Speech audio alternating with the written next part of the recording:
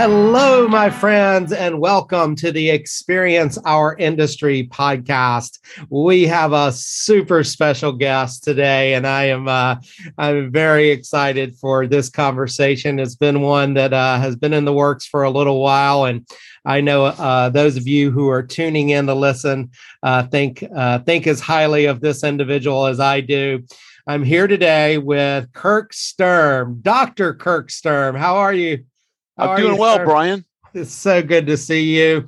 Everyone knows that Kirk is a lecturer for our department and has been a lecturer since 2000 and what, Kirk? 2002. 2002. So yeah, I asked Marnie. I was like, did Kirk precede you at Cal Poly? And she said, I think he did. And I was like, yeah, I think he did too.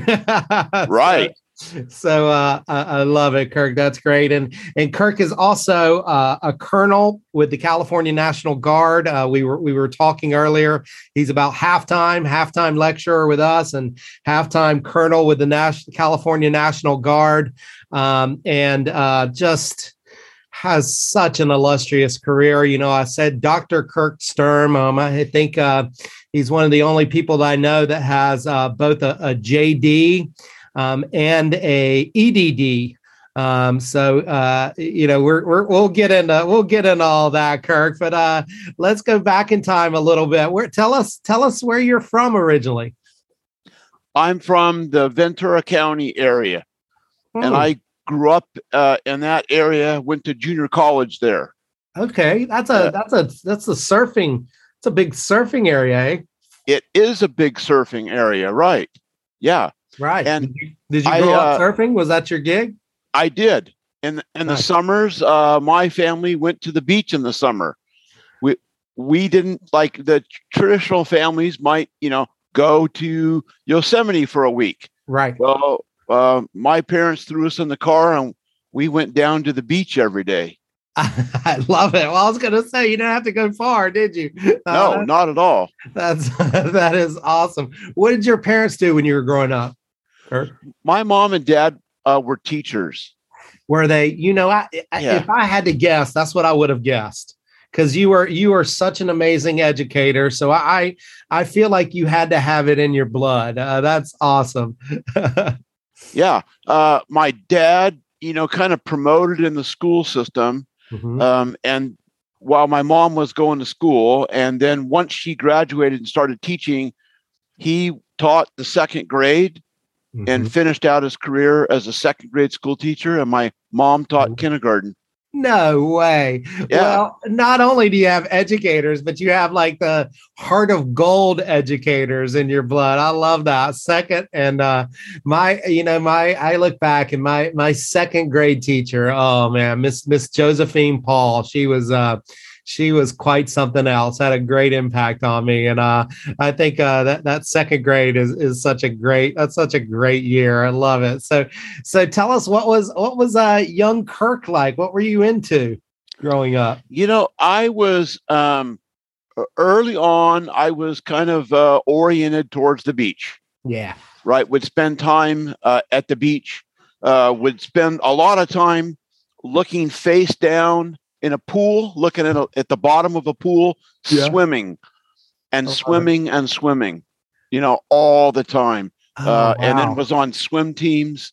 Yeah. And then when I went to junior college, got exposed to water polo, and then flipped kind of my paradigm that I wanted to play water polo, and then swimming to kind of keep me in shape.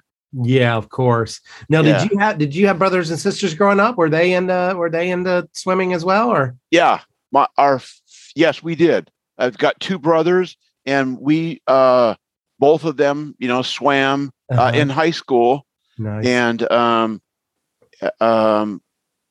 did the age group swimming things when we were younger, and then swam during high school. Yeah. Of course. Right on. I love it. So, you have, Kirk, we're going to get into the many different hats that you have worn over your career. But I like to ask this question of our guest. Do you have an early memory of what you wanted to be when you grew up? It started for me completely by accident, Brian. Oh, really? I was swimming and playing water polo, and I was a freshman, and a lot of the people were a year ahead of me, right?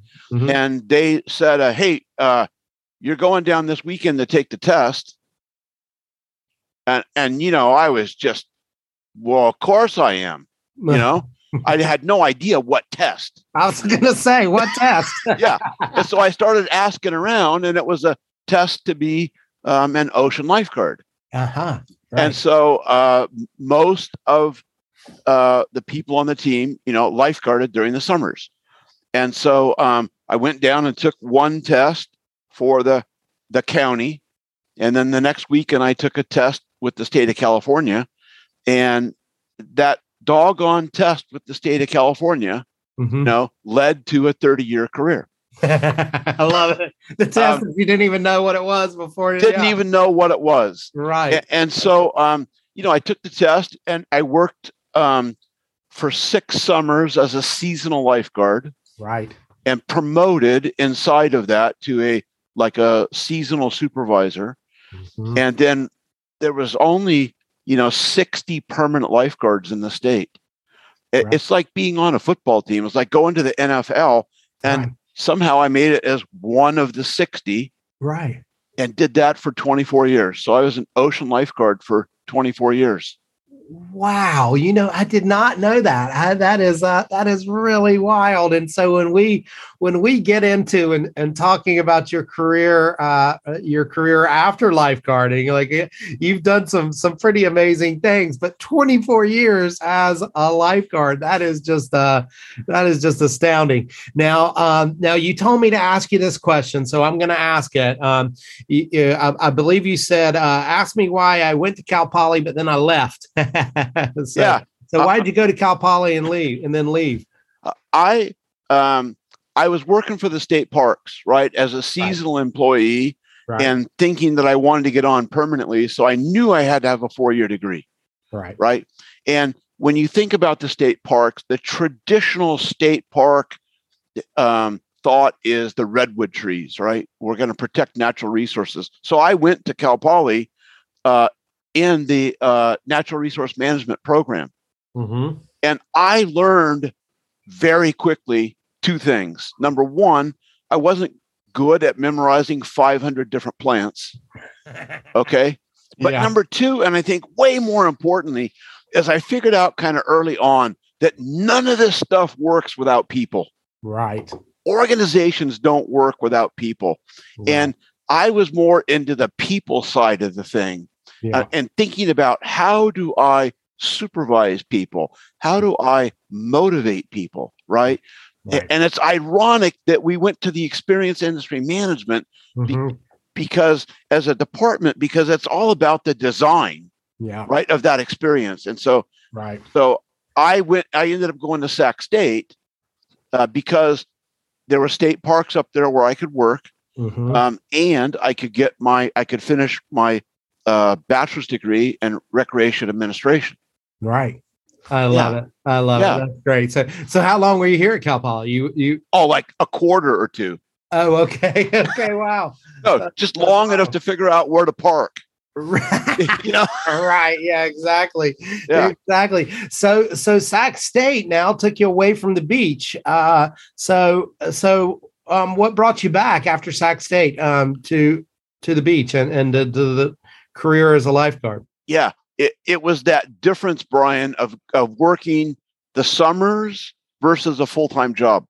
Mm-hmm. Once I graduated from college, right, then I just rotated right into a full-time job, working for the state parks. Gotcha. And so while I was going to school at Sac State, there's parks up there. I could work on the weekends. That they transferred my eligibility like between the beach and Lake Folsom and some other places. So I had a little cross rift for a couple of years while I finished my degree, and then timing was very lucky that right when I finished, a permanent lifeguard job came open, and I rotated back down to the Ventura, Santa Monica, Carpinteria area.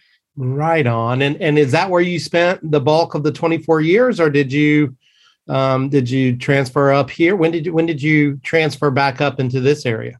Yeah, so I spent a number of years in that area. Again, Santa Monica area might be the farthest south I went. Carpinteria might have been the north part of that range, and I became a ranger for a park ranger for a year, and then I went back into lifeguarding, and then I just lifeguarded, and it was really good because, as you know, lifeguards work during the day typically, right? Exactly. So what did I do at night? Went to school. Oh, right. Yeah, you just kept I going. just kept going to school. So I went to Northridge and earned a master's degree in public administration, and then kept lifeguarding. And then I would often think about promoting, and it was very discouraging. I was going to say, was that the incentive or the motivation for getting your master's in public administration is getting promoted? Yes. Right. Had to have a bachelor's degree to get in, right? And figured, you know what, I could get an advantage because I could learn something about public administration, which would play well to that, as opposed to getting there weren't any options for me to get a master's degree like in recreation or something like that, in terms of a reasonable commute time. So I jumped ship and went to public administration. Gotcha. So, and hey, before we move out of the lifeguarding years, I want you to tell us. I think the listeners would love to hear this. So, tell us the most harrowing experience that you had as a lifeguard that turned out well. We don't want to hear any really sad ones, but that turned out well. Did you have one that stood out over 24 years? I'm sure there had to be one, right? Yeah. Part of being a lifeguard with the state parks is that the 60 permanent lifeguards are also peace officers. So I went to a police academy. Yeah. And there was a time period during the summertime where I was working a night shift, and this car came into the park that was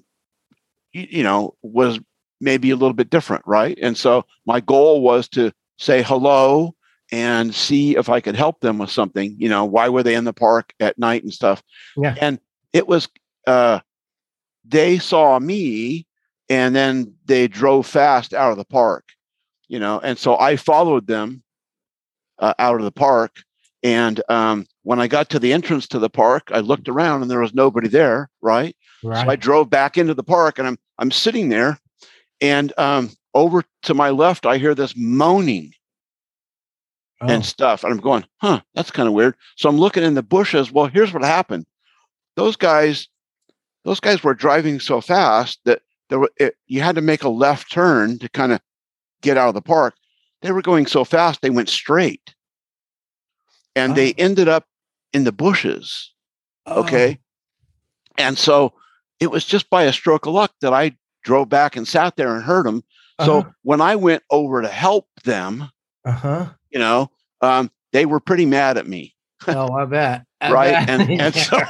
And so it was kind of frightening having, a number of people mad at you, and maybe starting to attack me and stuff. And so I called for assistance and stuff, but it takes, 10 or 15 minutes because you're in a rural park I was going to say, there. Back and up. So I was attempting to arrest one of them, and I heard footsteps, and all of a sudden my heart just sank because I'm going from doing my job, protecting the public. Now I'm about to be outnumbered, right? Yeah. Because I heard these footsteps. Well, guess what? It was campers in the campground. Coming to help you? Yeah, coming to help me. That's awesome. And so I had these people sit on this first person, and I went up and kept dealing with the other people in terms of rendering first aid and stuff like that. So. Wow. What a story. I was expecting you to tell me saving someone from a shark, and but that's an even better story. So I do have an interesting story. It was the wintertime, and I was driving around, along the beach, in the beach area, received a radio call that a taxi driver had just dropped somebody off at the beach in a certain area, and she seemed despondent. And he thought it was weird. So he called somebody. Right. They connected the dots. And so I went looking for her, and I found her. And right when I arrived, it was in the wintertime, and she's in the water, and I help her get out of the water and stuff, and ask her kind of what was going on. And water's too cold, she said. Water's too cold. So she got out. So I went, okay, fine. So right. Hey, let's get you some help. Okay. So sure. Anyway. Oh man. Well, so after lifeguarding, you got your master's degree. You continued as a lifeguard. What was that next step like? After 24 years as a lifeguard, I imagine transitioning on was that had to be a difficult step. It was part of that 24-year journey, though. Was, again, lifeguards work during the day. Yeah, I had the nights free, so I went to law school. So it took me. Yeah, that's when law school too. Okay, right. I gotcha. It took me 4 years to get through law school and earn my JD. Right. Right. What was the incentive there, Kirk? It was kind of funny. Just by a stroke of luck, I was a permanent lifeguard, and there was about 55 seasonal lifeguards. Remember, I used to be one of the seasonal lifeguards, but I converted to full time. Right. And a large number of people return every year. So you would get people for 4 years or 5 years, Right. And surprisingly, a lot of them going into professional endeavors like law and stuff. And they wanted the summers off because you could make pretty good money lifeguarding. Right. Yeah. And so I was around all these people who were stronger than me, faster than me, in terms of athletics, and stuff. And they were going to law school and becoming doctors. And so I just kept thinking about, gosh, hey, I'm a peace officer. I kind of know about the law part, one angle. I think I'll go to law school. And so I found law school. I found the challenge of law school to be satisfying. Right. I did really poorly the first year. No, really? Yeah, because I had a master's degree and I took an academic approach. I was going to say, did you have to reacclimate yourself? Yes. Yes. I had to figure out how to reorient and reframe my thinking.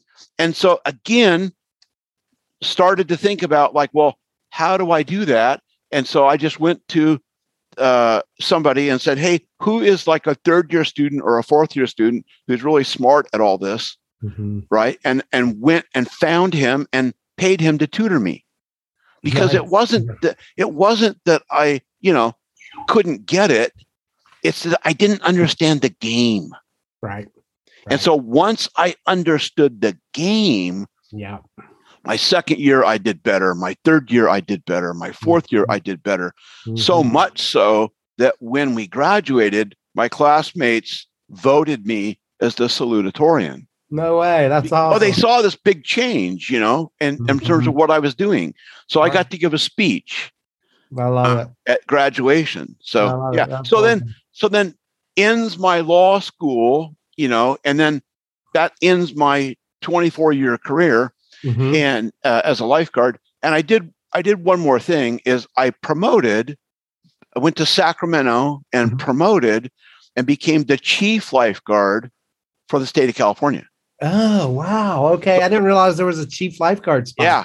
So that's cool. I was in charge of all of the 60 people, full-time people, the 600 seasonal lifeguards, all of the training. Wow. All of the boat program. Right, personal watercraft.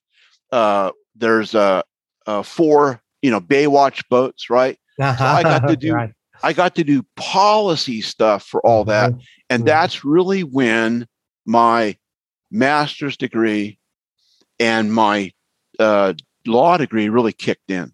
Gotcha. But it's really interesting because I needed that bachelor's degree in recreation to get going. Right. And so exactly. I couldn't have done it without that. So I'm very thankful that I got that bachelor's degree. But then those other degrees started to kick in. And I went up and I was in Sacramento. And as the chief lifeguard, I did policy stuff. I wrote things. I was going to say, that's where your policy experience must have started to develop, eh? Right. And they kind of figured out that I had, maybe good writing skills and good analytical skills. And so they kind of ignored the fact that I was a lifeguard. I was going to say they probably weren't used to their chief lifeguard being that smart and that capable. Right. So I started getting all these additional assignments, and my stock rose pretty high. And then that's when they sent me to Hearst Castle. Right. And so I was at Hearst Castle for 5 years. And then again, a different aspect of working for a government agency. I was in, Southern California, high recreation, right? Surfing, hikers, campers, etc. Protection of natural resources, interpretive programs, etc. Then I went to Hearst Castle and jumped in with 2 feet and did, the heritage resource protection. Historical stuff, the historic preservation, artifacts, interpretation. Right. And then all that stuff, I have to make a plug for it. All that stuff dovetails back into the department that we're in. Experience. It's all about the experience. Yeah, exactly. I love that. And Jerusha and I, when we arrived in 2006, not even 2 weeks into our to our time here in San Luis Obispo, we got a behind the scenes tour of Hearst Castle with Kirk, and I saw firsthand how amazing he is at co-creating experiences for people, because I later went, I don't know if I've ever told you this, Kirk, but I later went and did a tour with one of my former mentors from NC State. She came and did an accreditation for us. And I did a tour with her, and I was like, this is not nearly as good as what I got, because you took us to all the secret places and you told us all the secret things. And so Kirk was, you sir, what was your official title there at Hearst Castle? Supervisor? I was the museum director. I ran the whole thing. Okay. Yeah. But that's what I knew you ran the whole thing, but I wasn't sure what the official title was. Museum director or park superintendent. Yes. Okay. Superintendent. I thought there was a superintendent in there somewhere. Right. But yeah, when we went, I guess this was the year after you had wrapped up your tenure there, and everybody was yelling. And I remember a guy was up on top of one of the palm trees, like cutting off palms, and he yelled, "Hey, Kirk!" Right. Yeah. So it was obvious that you were revered there, and you had some milestones too while you were there at Hearst Castle. Tell us about weren't you the person responsible for getting one of the pools where people were able to swim in the pool? Yeah, there's a couple things there that we had some opportunities for improvement. Right. Okay, I can state that in a real positive way. One is changing the culture at Hearst Castle. When I first started there were cartoons, political cartoons in our newspaper that showed Hearst Castle with a moat around it with barbed wire. Oh, no way. Yeah. And again, the implication is that Hearst Castle, is not a good neighbor. Hearst Castle is not part of the community. So part of me being there was then to as a change agent, to change the culture and to improve our internal processes and to improve our relationships with the communities, the chambers of commerce. At the time, a study was commissioned, and Hearst Castle drove $800 million, $300 million or something. And, the downstream revenue generation for the county. Mm-hmm. And that wasn't a study that like I did, where you might say it was biased. That's somebody else did that study. Right. It was hundreds of millions of dollars that Hearst Castle was generating for the county before the wineries, right? Right. Before that boom. And so we needed to be a better player. So that's kind of one thing. And then as part of doing that, morale is pretty low. And so ask people, hey, what can we do for morale? And they said, well, we used to be able to swim in the pool, and it ran into some problems. And so it turned into more of a party than a swim. Right. So I said, okay. And I did some research and found out, what to do. And then being a lifeguard, former lifeguard, I said, well, one thing we're going to do is every time we swim, we're going to have a lifeguard present. Yeah. Right. Okay, fine. And there has to be a manager present. Right. I set up some reasonable constraints. Right. No alcohol, maybe. Yeah. No alcohol. Right. And stuff. And again, for students taking 342, it was mitigating the risk through these controls. Yeah. And so we started swimming in the pool again. That's awesome. Right. And went for a number of years. Yeah. I think I just missed that. I think you had the faculty up to go swimming the year before we got there.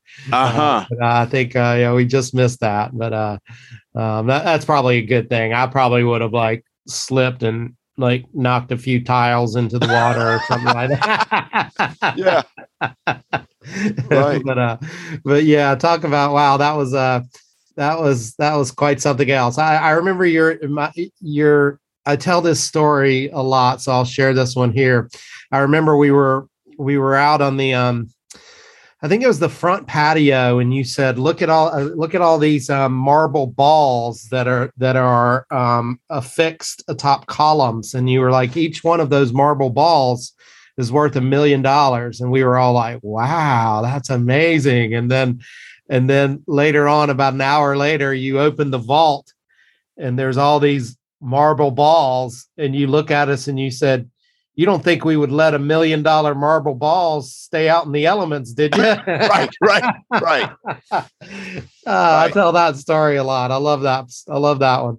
And again, there's mitigation again. Exactly. Right. There's back to mitigation. And then that's another story, because how do you duplicate something that's made out of carved rock, right? Alabaster. How do you duplicate that so that the shape is easy to duplicate, but the color scheme, if you make it out of resin, what happens if it fades? So it's a technology challenge just to create the duplications, right?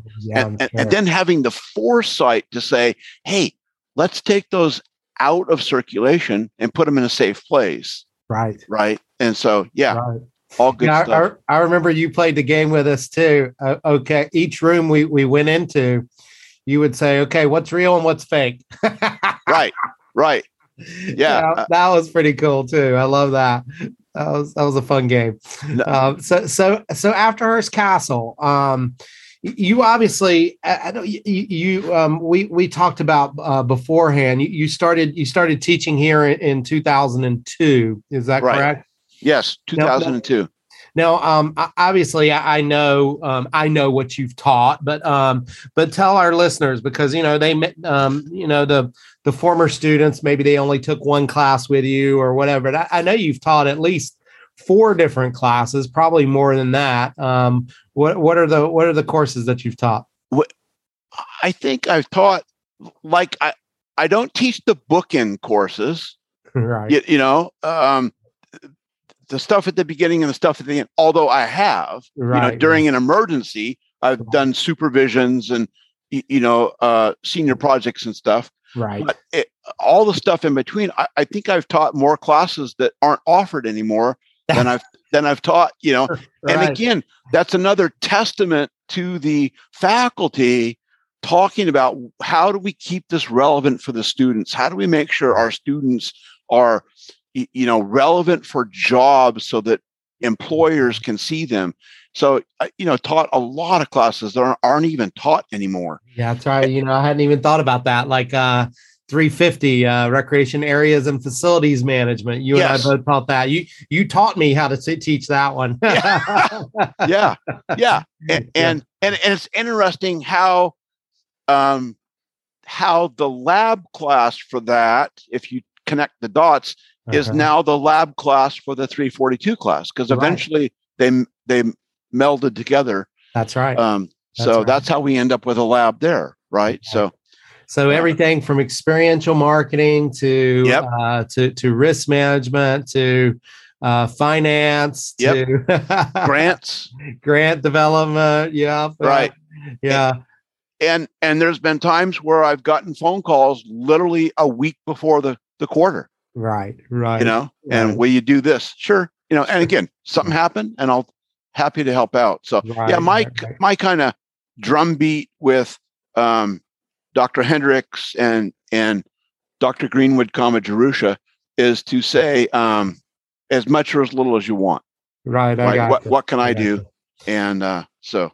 Well, I don't know. I hope you feel this, how appreciated you have been over the years, and I know from a student perspective that you've been you're revered, I think is what I would say, and we as the full-time faculty, we go, if we think to ourselves, wow, if only we were as good as Kirk. Well, thank you. As far as like looking up to you as an educator, and I think one of the things that I've learned from you over the years, Kirk, is just that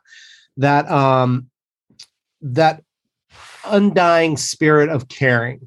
When I've gone in and observed your classes, and when I've talked to students over the years, they know and they feel how much you care about them, and that's something that as an educator is extraordinary. And I think I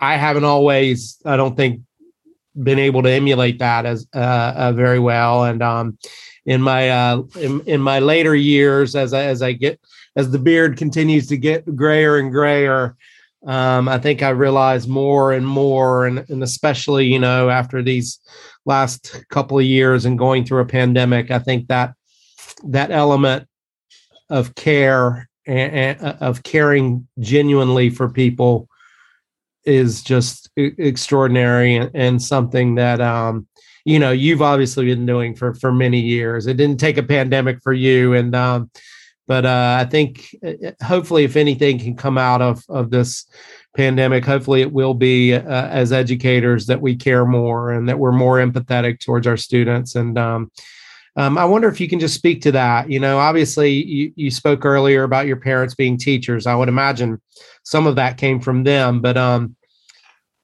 I onto something with that? I don't know.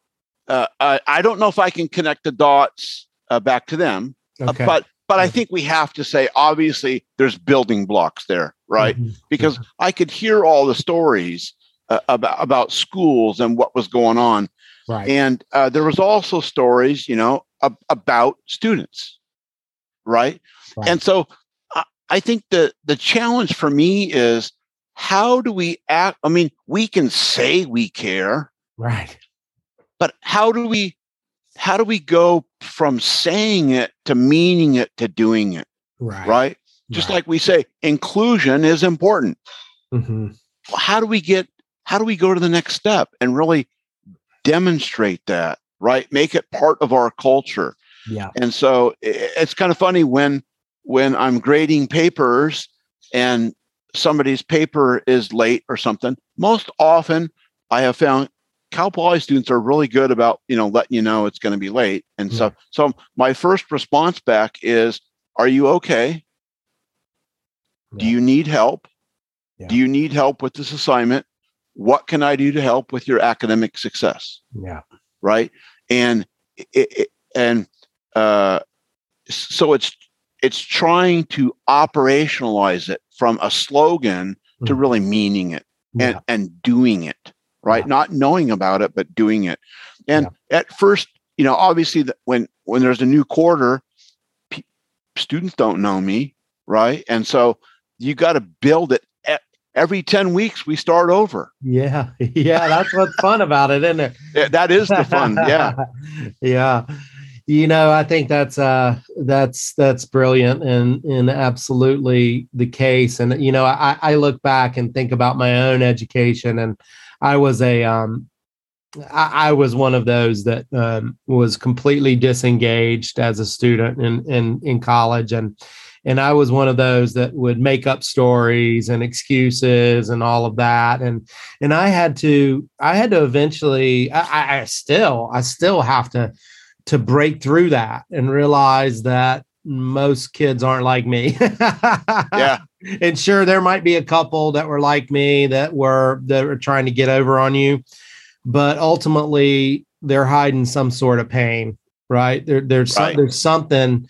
And so if you're caring and you're empathetic and you show that real care, it's pretty meaningful. So let's talk a little bit more now about your continuing career, Kirk, because I know that the superintendent at Hearst Castle obviously was not your last job. So you're now I know the governor called on you. What was that, about 3 or 4 years ago? And asked you to oversee some different things. So can you talk about what you've recently done, being promoted to a colonel of the California National Guard and all of that stuff? Yeah. I left Hearst Castle and went back to Sacramento a second time. And I was in a position where I had influence over half of all the state parks in California for a year, and then half over the other year. And that was a quasi-political appointment. Right. Okay. And so I did that for a couple of years and then retired. I worked for them kind of part-time, did different things for a couple of years, consulting and stuff like that. Right. I was doing a project for the state parks, and it required me to interact with the Army base over here. Right. Mm-hmm. The Camp San Luis Obispo. Mm-hmm. And so I was doing that project. And one day this captain comes up to me and says, "I hear you have a law degree." I go, "Yes, I do." Mm-hmm. And he goes, "I hear you're an attorney." I go, Yes, I am." Mm-hmm. And he goes, "Well, we need attorneys." Mm-hmm. He goes, "Surprisingly, the military, the National Guard is pro-attorney in terms of advising the department and advising commanders." So that's when I jumped in and started that, kind of second career. Right. And it's kind of funny because I promoted as a JAG officer, a Judge Advocate General, which is an attorney in the military. I promoted in that, kind of silo. Right. Until I got a phone call one day. And I know the day. It was a Tuesday. I don't know the date. It was a Tuesday. Right. And they asked me, they said, "You have experience with heritage resources." I go, "Yes, I do." "You know about artifacts?" "Yes, I do." "You ran Hearst Castle for 5 years?" "Yes, I did." Yes, I did. So they grabbed me out of the JAG Corps and put me into the regular guard as the commander of a museum command. Because again, just like Hearst Castle, they were hoping to do just to make it better. Right? There was kind of nothing wrong with it, but it just needed to be better. And so again, this opportunities for improvement. And so by the end of a phone call, I was not a JAG officer anymore. I was a commander. Right. And we've got 45 people statewide, about half of them in Sacramento and about half of them in Southern California. Mm-hmm. And so we run the museum program for the Cal Guard.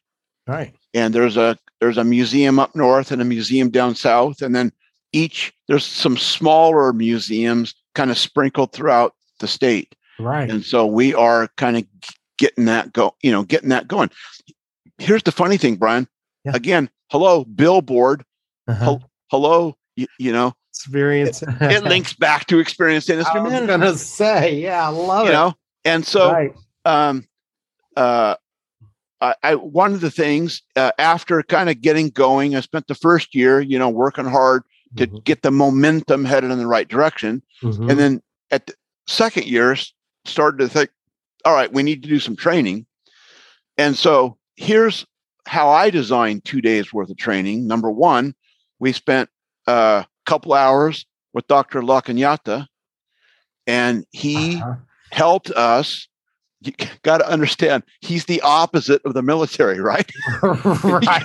I was thinking to myself, that must have been interesting. It was outstanding because he came at it, from a experienced design. Yeah. And that took a couple hours, and we did some breakouts. And then I asked one of the interpreters from Hearst Castle to come down. Right. And we did, in essence, what the students get at Cal Poly, what we get in the EIM department. Right. Who's the customer? Is it a group of kids? Is it adults? What's going on here? What's the goal? Right. And then tied it back into theory in terms of Tilden. Tilden is the big gentleman that's got, Tilden's theory of engagement, interpretation. And so tied it into Tilden. And I tried to make it not like a lecture, but a hands-on. I kept telling all the presenters, you got 15 minutes to give your core concepts, and then they get 35 minutes of engagement. Right. And so that's what we kind of did on day one. And then I'm working on another little project called this Heritage Emergency Response Team. Because again, they're back the link to heritage, right? Right. For over 75 years, the military has been protecting heritage resources during armed conflict. Right. So I took that concept and said, what if we apply it to earthquakes, right? Or flooding. Yeah. And so I did back to our degree, I did a needs assessment. From needs assessment came up with requirements to establish this program. So the second day then was doing some training on that. And I need a shameless plug here. Is in October, I'm going to be doing an exercise, and I need some people to come down and volunteer. Part of what we have to demonstrate is that we can incorporate volunteers into what we do. Right. So shameless plug. I need 10 of you that are listening to come and help me in October. All right. So and be on the lookout, because Kirk will post something via our jobs blog or via the email. Yeah, via the email list. And that'll be a great opportunity. I'm sure you'll get a number of students for that. I love it. And it's really cool to hear you make these connections, back to the major and back to what we're doing. And that's one of the things that I've always been super impressed with you as well. In addition to, the caring aspect that I mentioned earlier, just in the classroom, you're able to make those connections that students, I feel like they have aha moments when they're with you, because you're pretty amazingly adept at leading them into a direction where you don't tell them, they get it. They get that connection, and they experience it through your teaching style. And I wonder if we can bring in your EDD, your next degree. Right.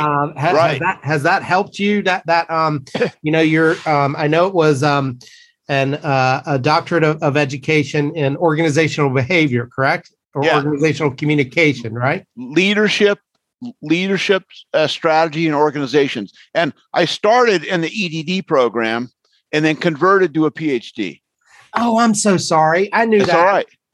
I knew that. And my apologies. I've been saying EDD all along. I view them in concert, but I know some people. I know some people don't, but I've always respected them both equally. But yeah, my bad. You did start EDD, but then you ended up getting a PhD, right? I did. Yeah. Okay. I ended up, turning in the paperwork and switching it. It took an extra couple years or so, but yeah, because I felt like the EDD was a fantastic degree if you were going to put an emphasis on practice, practitioners. But I was thinking my law degree already has that.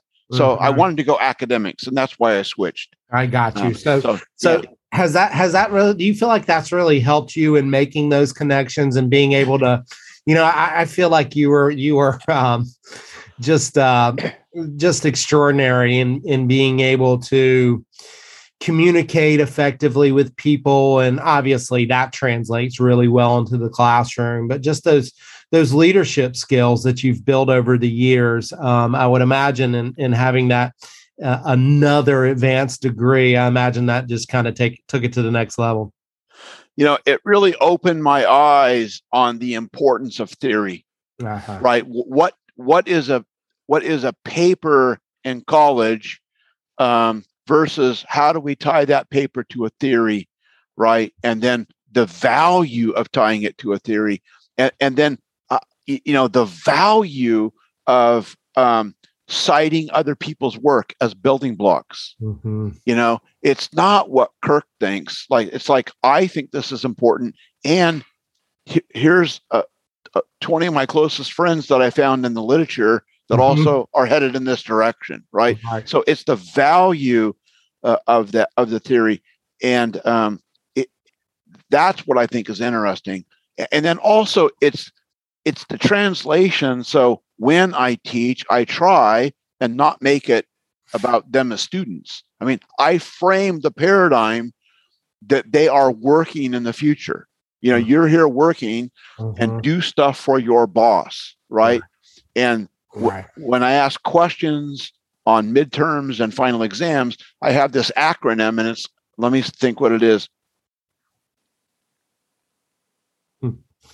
DRCPG. And it's dear.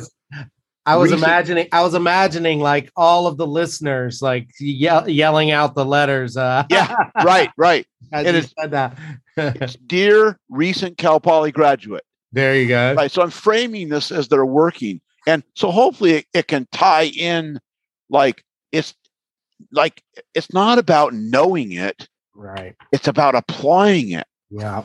And then the next step after application really is analysis. So yeah. And I love that. That is just so great. So Kirk, we've got a little bit of an audience here, obviously, in that I imagine a number of your past students are listening, and a number of our current students are listening. What advice would you give to either young professionals or students that are heading out into the world and experience industry management? Do you have any wise words of wisdom to impart on them?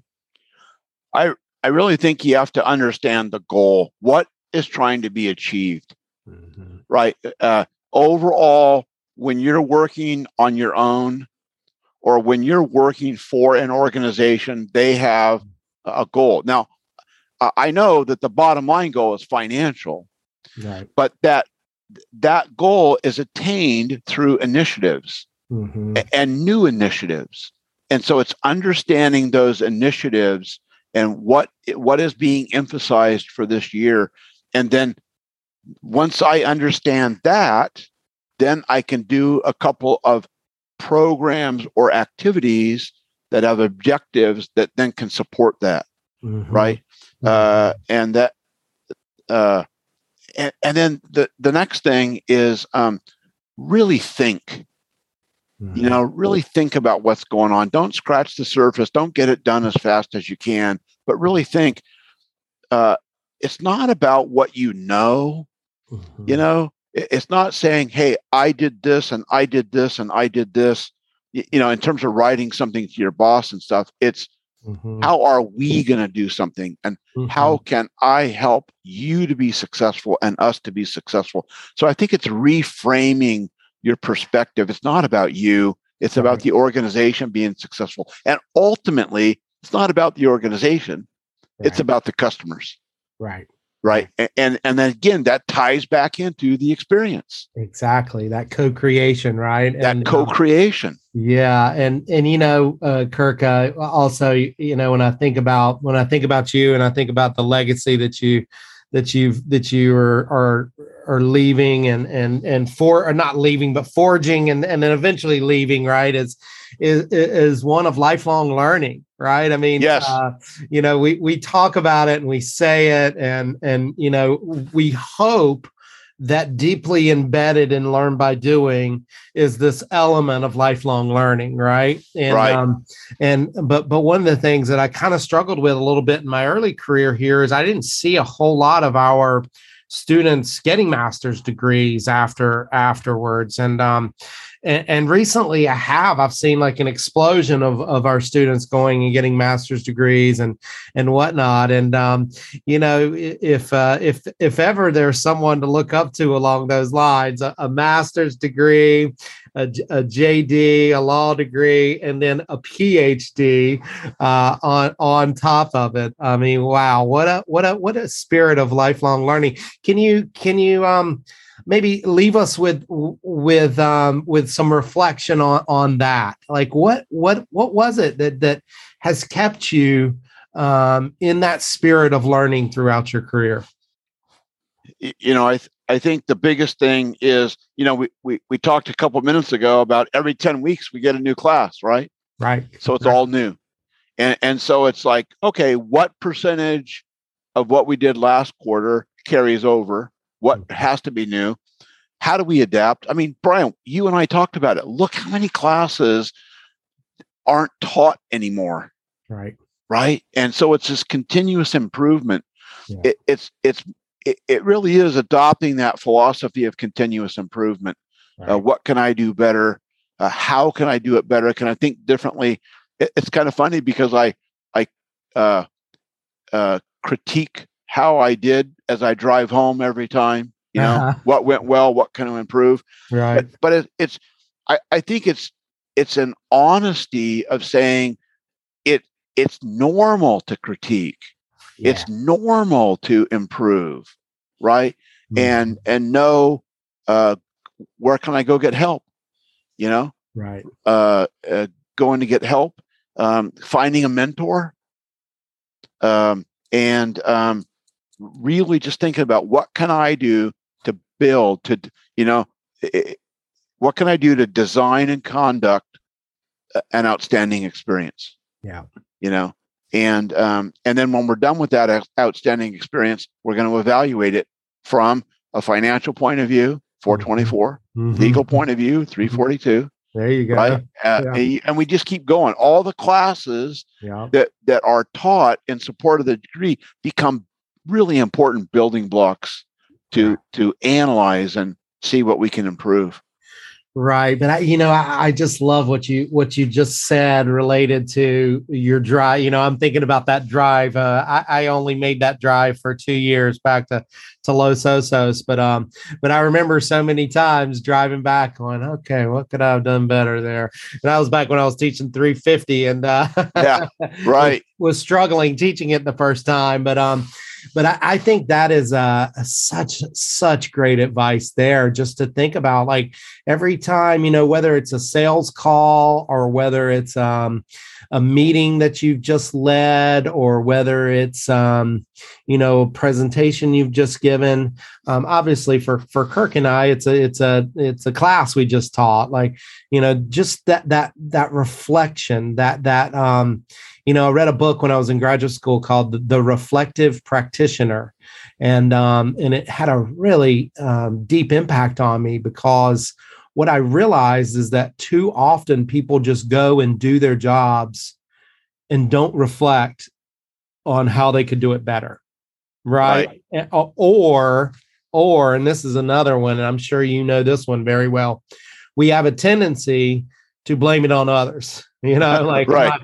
my job, I'm not doing my job well because of this person or that person or this person or that person. And sure, interpersonal elements absolutely play a role, but thinking about each and every time you do something, being reflective about it, I think is so valuable. And so I think that's a really great one to leave them on, Kirk. And thank you so much. Really appreciate you taking the time. Thanks for all that you've done over the years, and look forward to many more years together. Thank you. Talk soon, Brian. Thanks. Bye.